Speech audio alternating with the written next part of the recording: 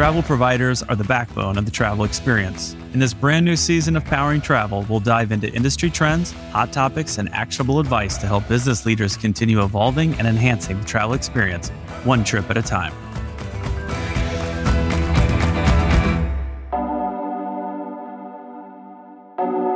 Welcome to Powering Travel. It's our season finale. I'm flying solo this episode, but our topic today is near and dear to me, loyalty and rewards.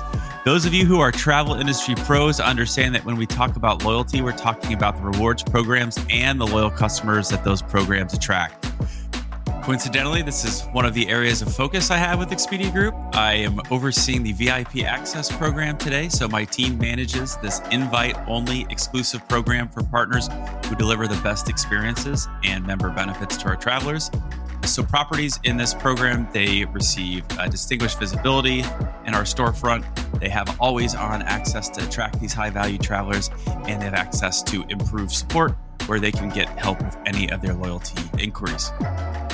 Loyalty programs are a two-way street when working at their best. Travel businesses benefit from return visits, increased traffic, and the most profitable guests who spend more and stay longer. And travelers benefit from smoother experiences and perks that give them more for their dollar. But travel is not linear, and neither is loyalty. People don't always want to book solely with one airline or one hotel for the rest of their lives. People change, they move, they have new home airports. The loyalty space needs to evolve and recognize mix and match traveler behaviors that we see. Travelers have become very savvy, and they want a booking journey that is frictionless and effortless. They want to be recognized and rewarded by the brands they do business with, and they want to feel valued and special when they come to your website.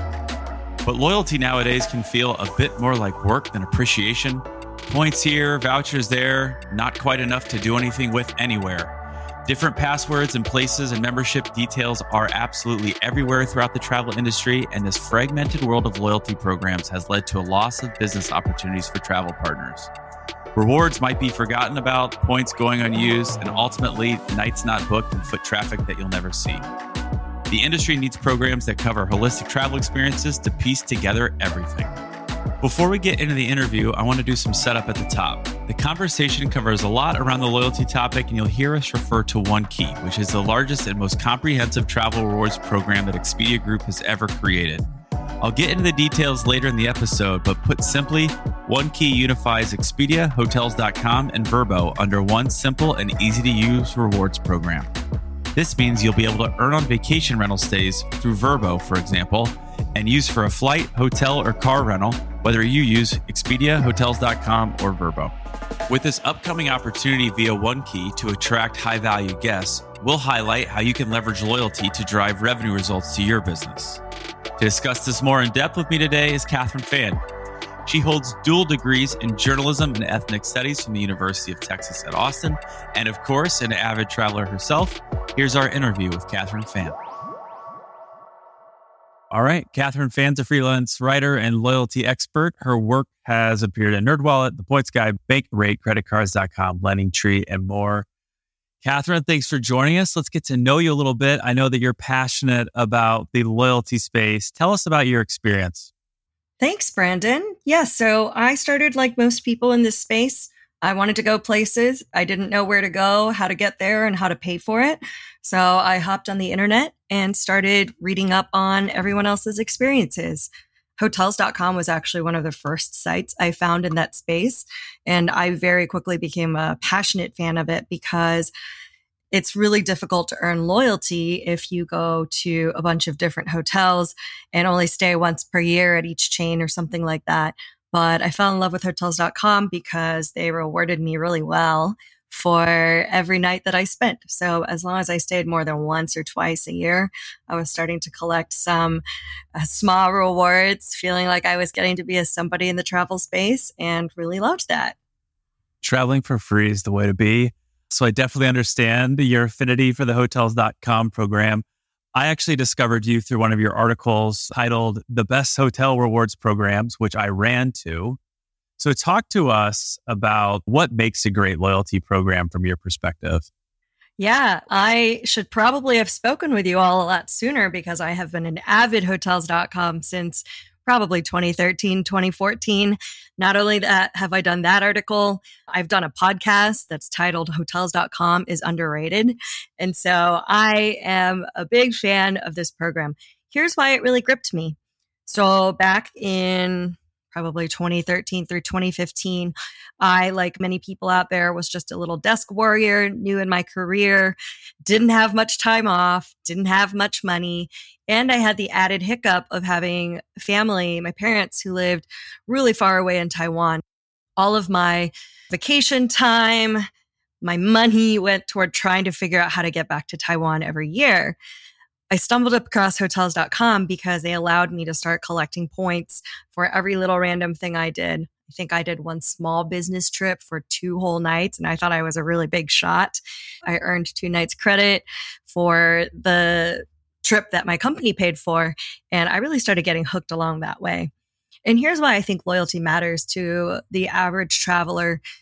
Most people are like me, where you don't feel like you necessarily have all of your plans aligned already. And especially after the pandemic, nothing's for certain anymore. We all know that.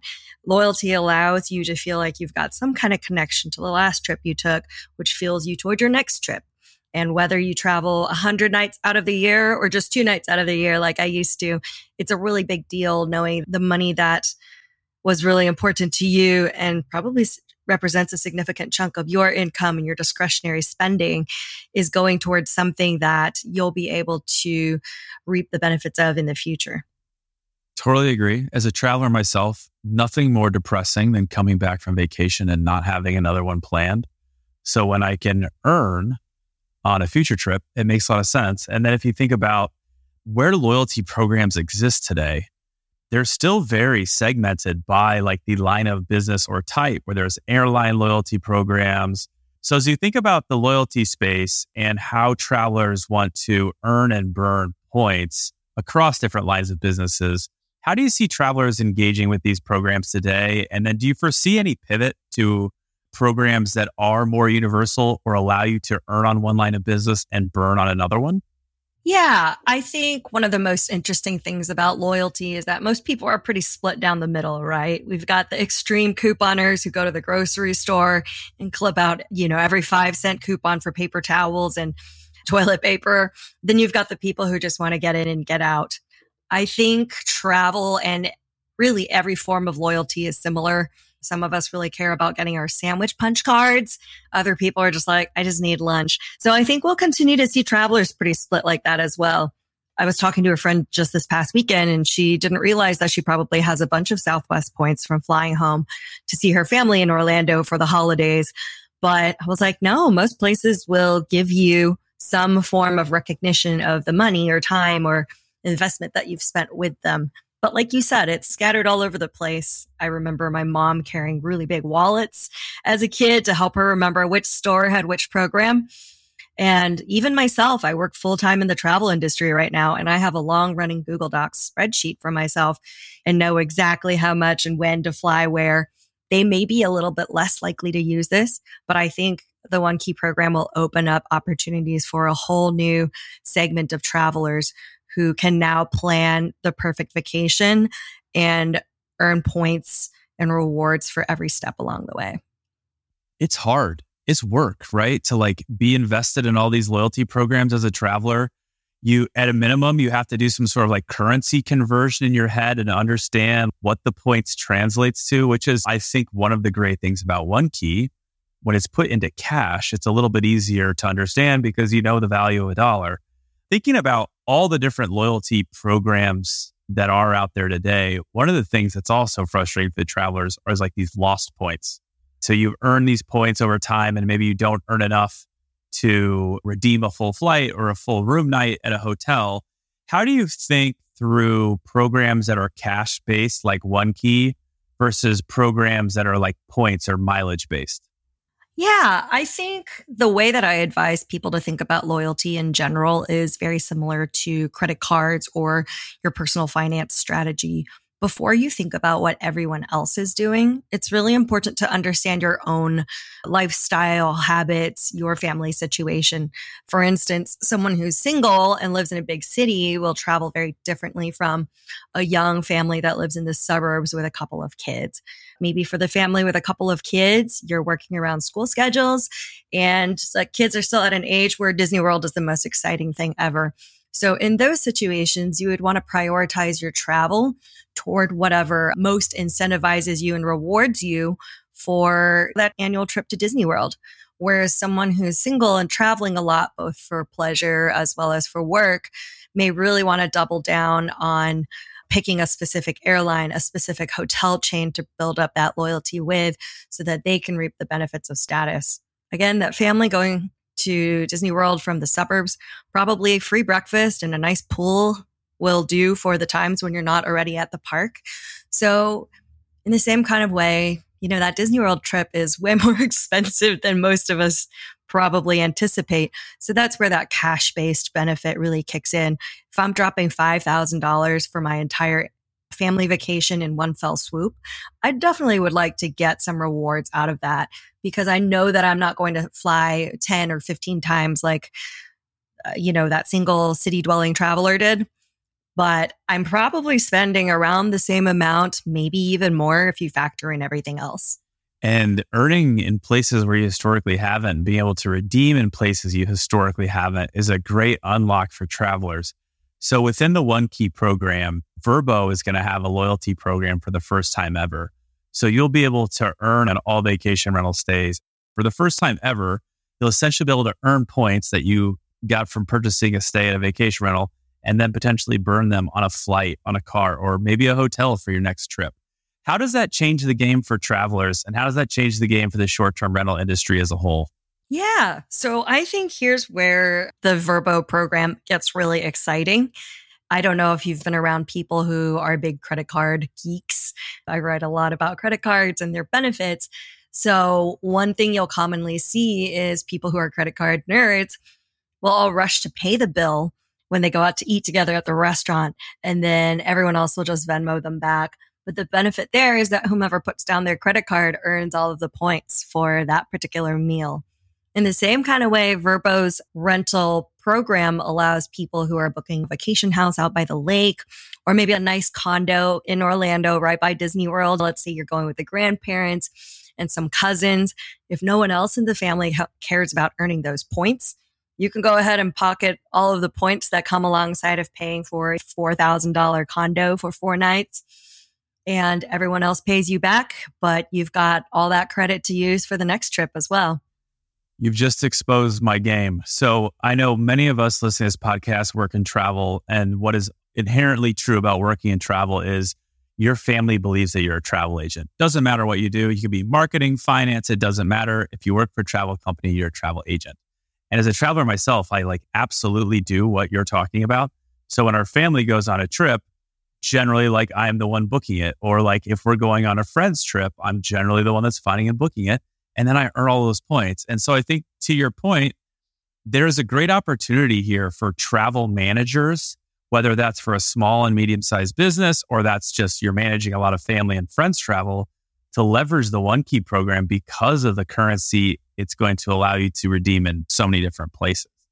So as we think about accruing points over time, I'm curious, what's your strategy for redeeming points?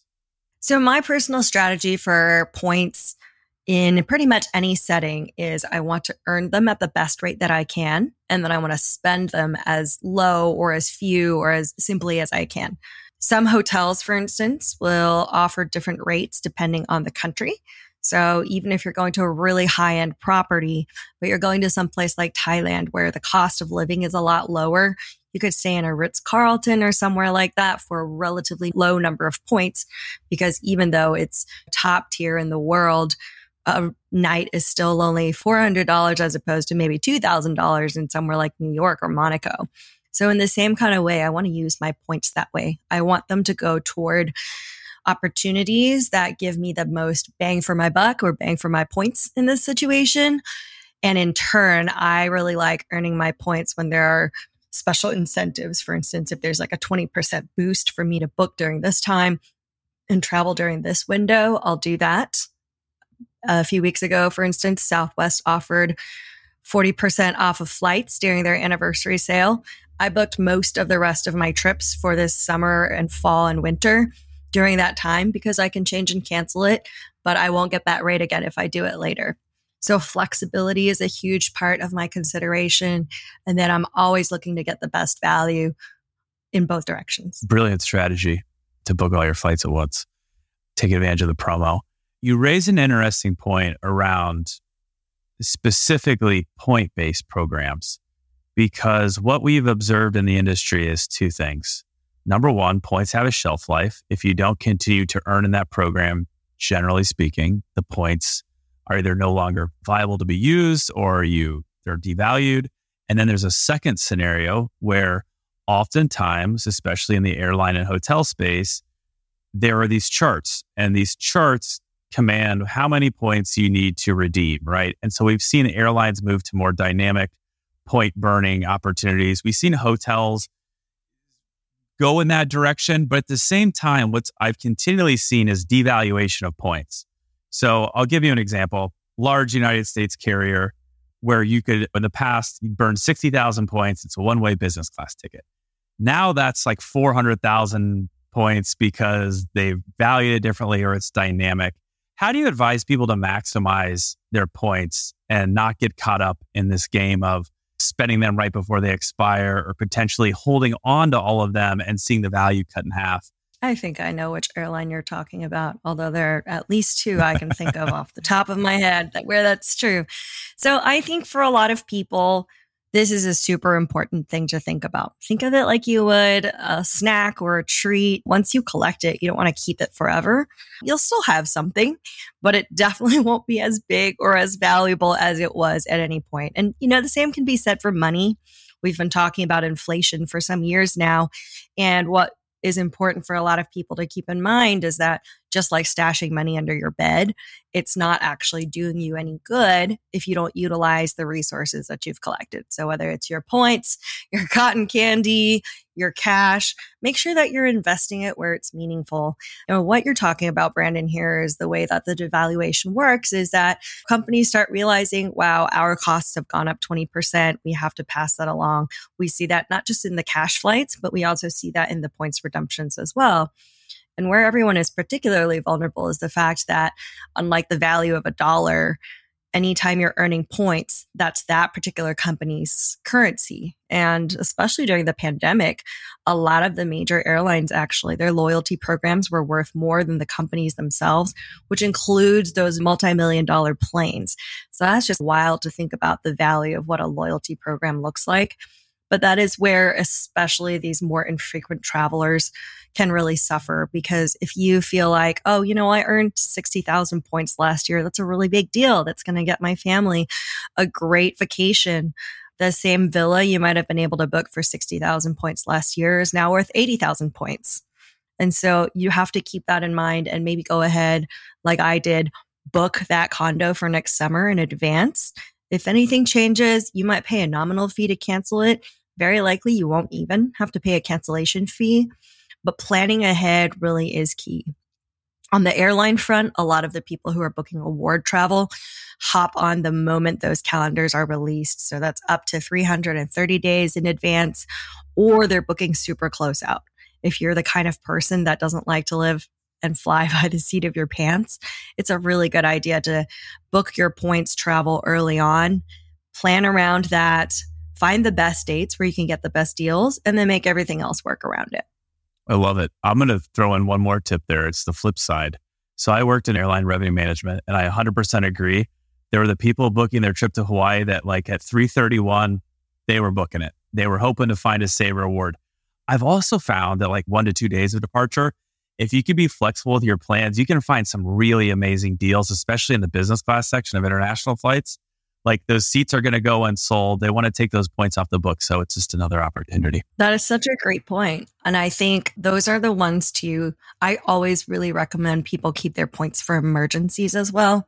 This is totally a feel-good story, but when, exactly as you were saying, when my grandmother passed, she was 98, and it was my dad's first time going through such a big loss. And I happened to have some time. It was right before Thanksgiving, but flights were $3,000 one way back to Taiwan. And this was one of my very first points redemptions. I think I barely had enough, but I managed to find a one way that will get me to Taiwan within 36 hours of me finding out this news. And I'd never done anything like that before.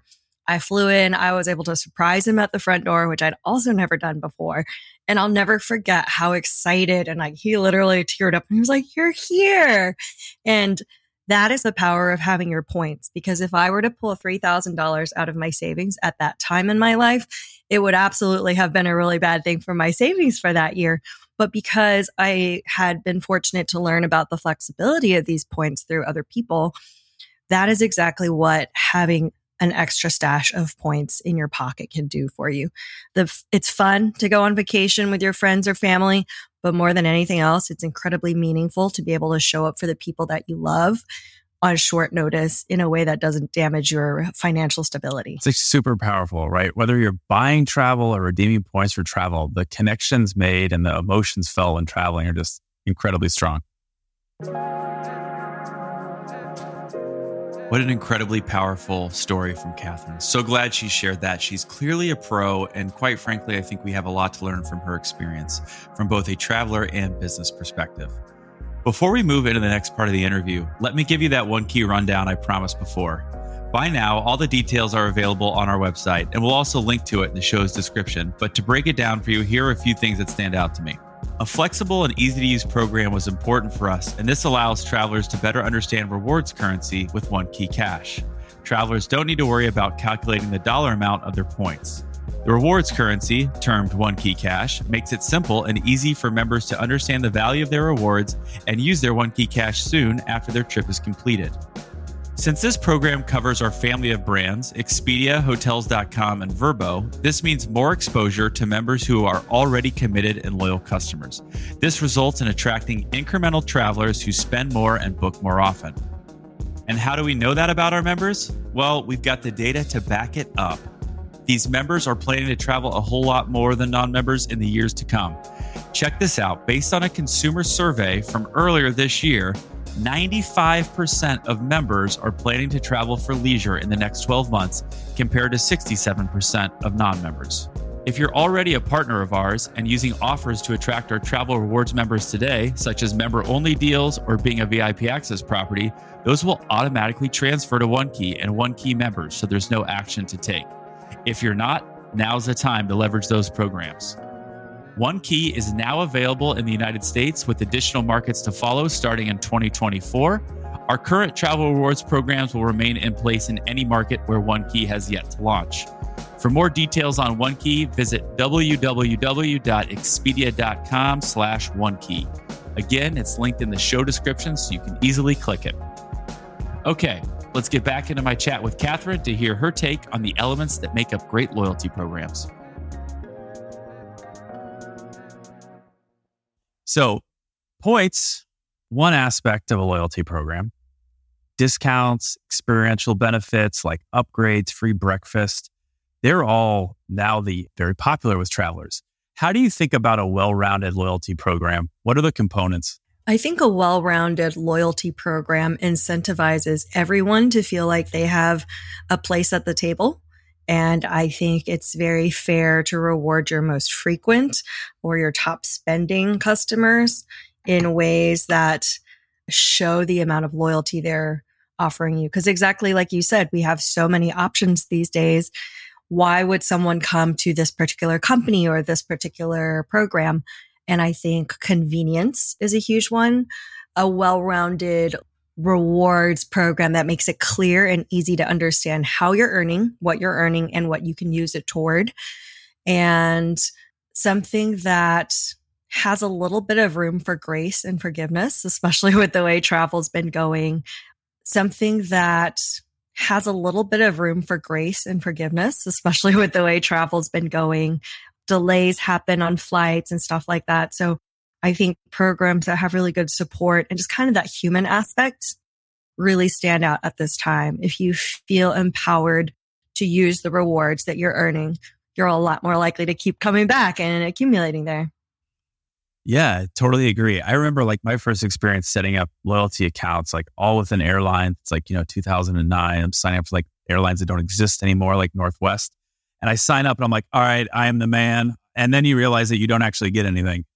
I think what's really cool about the direction that we've taken, specifically the One Key program, is like the minute you sign up, there's a benefit for you, namely like the member pricing, right? And so starting at 10% off, and then as you accelerate your spend with Expedia and how many times you're booking with Expedia, you're earning as much as 20% off at select hotels. Like that's super powerful. Is that going to be something, a trend that we see across the supply of travel? Do we feel like we're going to see an expansion into discounts, or have the high rates of the past year and a half, 2 years really embedded these suppliers into thinking they should be charging more and just delivering points? I think there's something to be said for all of it. A few months ago, we were all freaking out about how expensive eggs were, but I feel like that as of my last grocery run, they are back to a normal price again. So I think there's an ebb and flow to all of it, especially in the travel industry. A lot of businesses are still trying to catch back up from the pandemic. And as consumers, I know it's not our job to bail them out necessarily, but I do think that as we all start getting back out there and getting back to routines that make us happy and help us feel fulfilled again, we'll see a lot more flexibility coming up from providers. I think we might start seeing more companies being willing to offer up discounted rooms or lower cost seats just to make sure that they're more efficient. For instance, when you fly, every plane emits a certain amount of carbon footprint. To minimize that, one way to do that actually is to fill up flights. I know we all love to fly with a lot of empty seats next to us, but actually we're doing our part to help save the environment when we are able to efficiently fill flights so that we're running less of them more efficiently. And I think the same goes for hotels. The operating costs are already there. The cleaners will be there anyway. So the more rooms they are able to fill, the better. And the way businesses can do that in a way that really benefits consumers is to make sure that even when you're at peak capacity, the traveler is still getting a good experience. I don't mind if my hotel's full as long as I don't have to wait 5 minutes for the elevator or hear my neighbor snoring all night. Or on the plane, I think you'd agree with me that travelers who have some flexibility in schedule are the ones who absolutely will get those best deals. So it still happens that most of the time, midweek flights are the best. One thing I saw this past week was some families are getting really creative about how they're meeting each other up. So maybe they meet up the week after New Year's, and then they get the best deals out of the year. The holidays are past, so they're not as stressed and they're able to actually enjoy each other. And if you really care about the discounts, that's when all the presents are on sale anyway. It's so true. What's been really clear to me over the past couple of years is travelers are getting really savvy, right? They're reading articles like the ones that you write. They're finding their own kind of quote unquote travel hacks. What are the trends you see with travelers, and how do you think that their behavior will change over time to maximize their use of loyalty rewards? I think more than ever, we're seeing everyday travelers understanding that there is this world of travel hacking out there. And so you've got thousands and thousands of people trying to break into it and understand a little bit more, which I think is fantastic for everyone. Hopefully, this leads to more opportunities for all of us. I think where people will really be able to get the best value is by understanding even just 1 to 2 programs really well, instead of trying to get the whole lay of the land all at once. It's like anything else we learn in life, right? If you can get one thing down and really understand that, it will inform the way you understand everything else. I think effective loyalty programs will be the best loyalty program is one that you use. Like you were saying about Northwest, I had an account too. I have no idea how many points I ever had. I don't think I did much with it. Exactly. They were probably gone before the company was acquired. So any program that you consistently use, it will count towards something. One of my brothers, his girlfriend's parents signed her up for a loyalty program as soon as she was born. So she's been flying on this one airline for pretty much her entire life. And she's done that back and forth from Taiwan to the US probably as many times as I have. So she's got a lot more butt and miles seats to her name. She's a lot closer probably to that million-miler bragging right than I am. So again, anything that you consistently stick with, it will count for something. Even when Northwest was acquired, if you had loyalty or status with them, that transferred over to Delta too. So it counts for something. Just learning to track what you have and staying on top of when it might expire or how you can utilize it can really help you out in a pinch. Yeah. And I think flexibility, to double click on what you've been referencing throughout, to me, that becomes the key.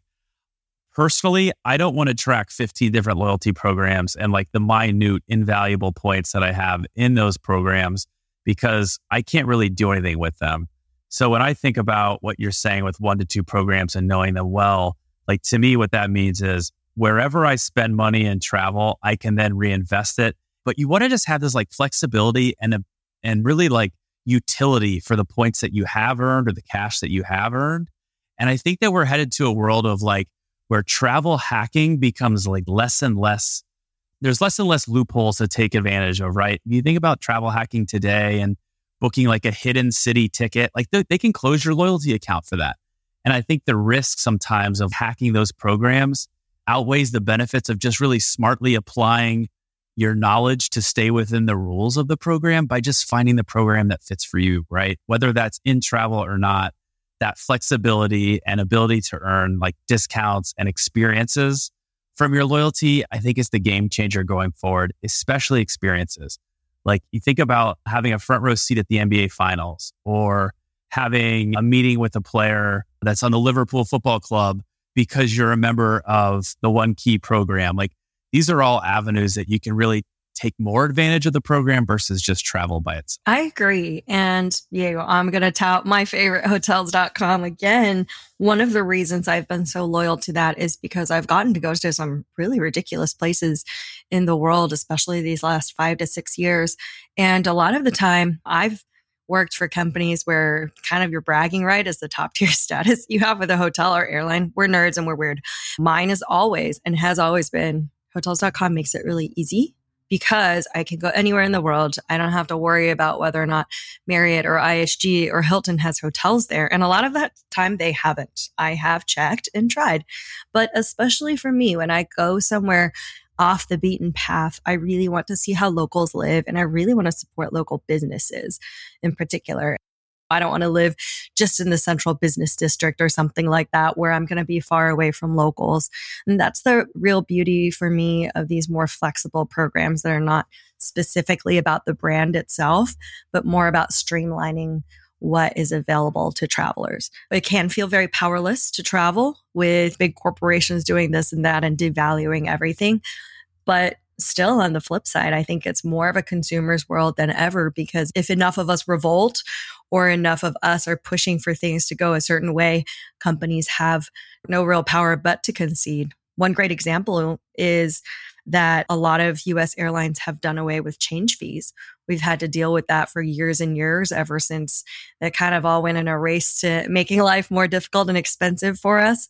But during the pandemic, they realized they were having to change flights so often anyway due to weather or disruptions on their ends that eliminating it made it look like it was a really good move for consumers. But I'm sure it simplified their lives by quite a bit as well. And it wasn't that much money that really was padding their pockets.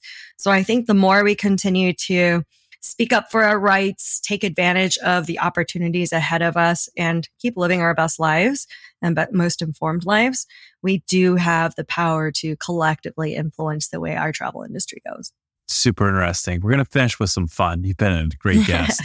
First, thinking outside the travel industry, what are your favorite loyalty programs? Ooh, favorite loyalty programs. Honestly, I just wanted to say hotels.com again.